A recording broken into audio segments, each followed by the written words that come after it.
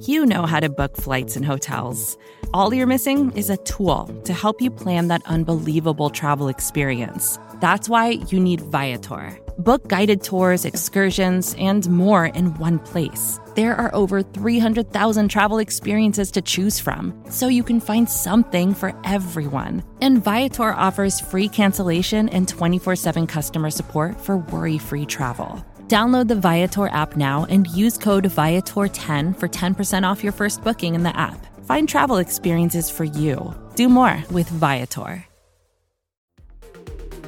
The following segment is from Monday Football Monday on the SB Nation NFL Show, where we're discussing your favorite team. Subscribe to the SB Nation NFL Show to make sure you don't miss conversations like this one. The Detroit Lions, Pete, have been busy this offseason already, sending Matthew Stafford to La La Land, where his buddy Clayton Kershaw also plays, and trading for Jared Goff. Of course, none of these things officially final until the new league year begins, which is why when Dan Campbell does radio interviews, he can't even talk about Jared Goff because it's not like we're all adults here, but whatever.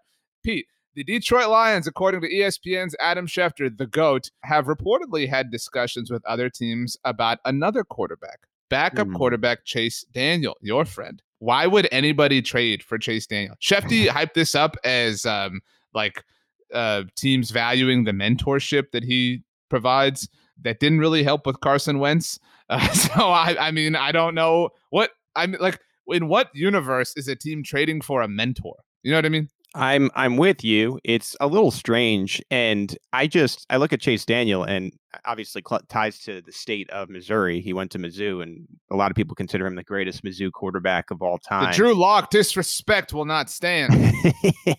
And he came out. He was an undrafted guy. He's bounced around from several different teams. We joke, because he was here in Kansas City behind Alex Smith, we joke that he is the ultimate finesse player. If you look at some of these contracts that Chase Daniel has signed, 2016, 3 years for $21 million.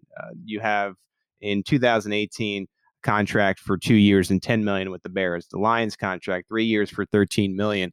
And I understand that the backup quarterback needs to be ready at the drop of a dime, but Chase Daniel hasn't had to have a lot of playing time, legit playing time in the NFL. So similar playing time to you and I, RJ, yet has made millions and millions of dollars doing it. The ultimate backup, the ultimate finesse player. Name a place that makes sense for him then.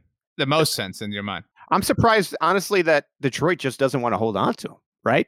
Because Jared Goff has taken a bit of an ego hit. You know what I'm saying? So I can kind of understand, wanting to just allow for him. Right. You know what I'm saying? And get the cool guy out of the building type thing. You know what I mean?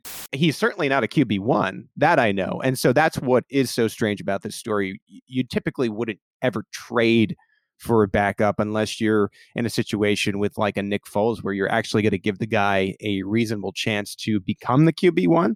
And Chase Daniel just isn't that for me. He's had opportunities in the past, and he's a backup, right? He's a backup. But there's a lot of those guys. So I don't know. So here's my suggestion for him, because he needs to go somewhere where the starter is unquestioned, right? And theoretically, what he provides is kind of hey, here's how you make it as a pro. Maybe here's how you finance. Here's how you handle this, whatever. Just, I'm not here as a threat. I'm just here to kind of be your buddy. How about the Bengals? I mean, Joe Burrow is as big of an alpha as there is, so he won't be shaken by the idea of Chase Daniel joining his squad. And not that Joe Burrow needs advice, but I mean, certainly nice. And the Bengals in a bit of a rebuild, certainly nice to have somebody who's renowned across the NFL in your building. I think that could work out nicely. Yeah, I'm looking at the backups currently on the roster, not unrestricted, Ryan Finley and Kyle Shermer. And so Daniel, to me, looking at those two quarterbacks, is immediately better than them.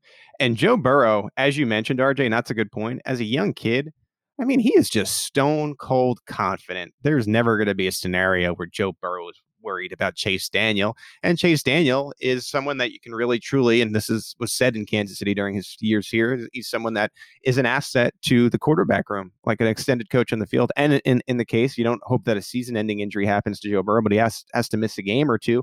You'll probably go 1-1 with Chase Daniel. Like, that's the quality of level of backup he is. You can hear the rest of this conversation by subscribing to the SB Nation NFL Show wherever you get your podcasts.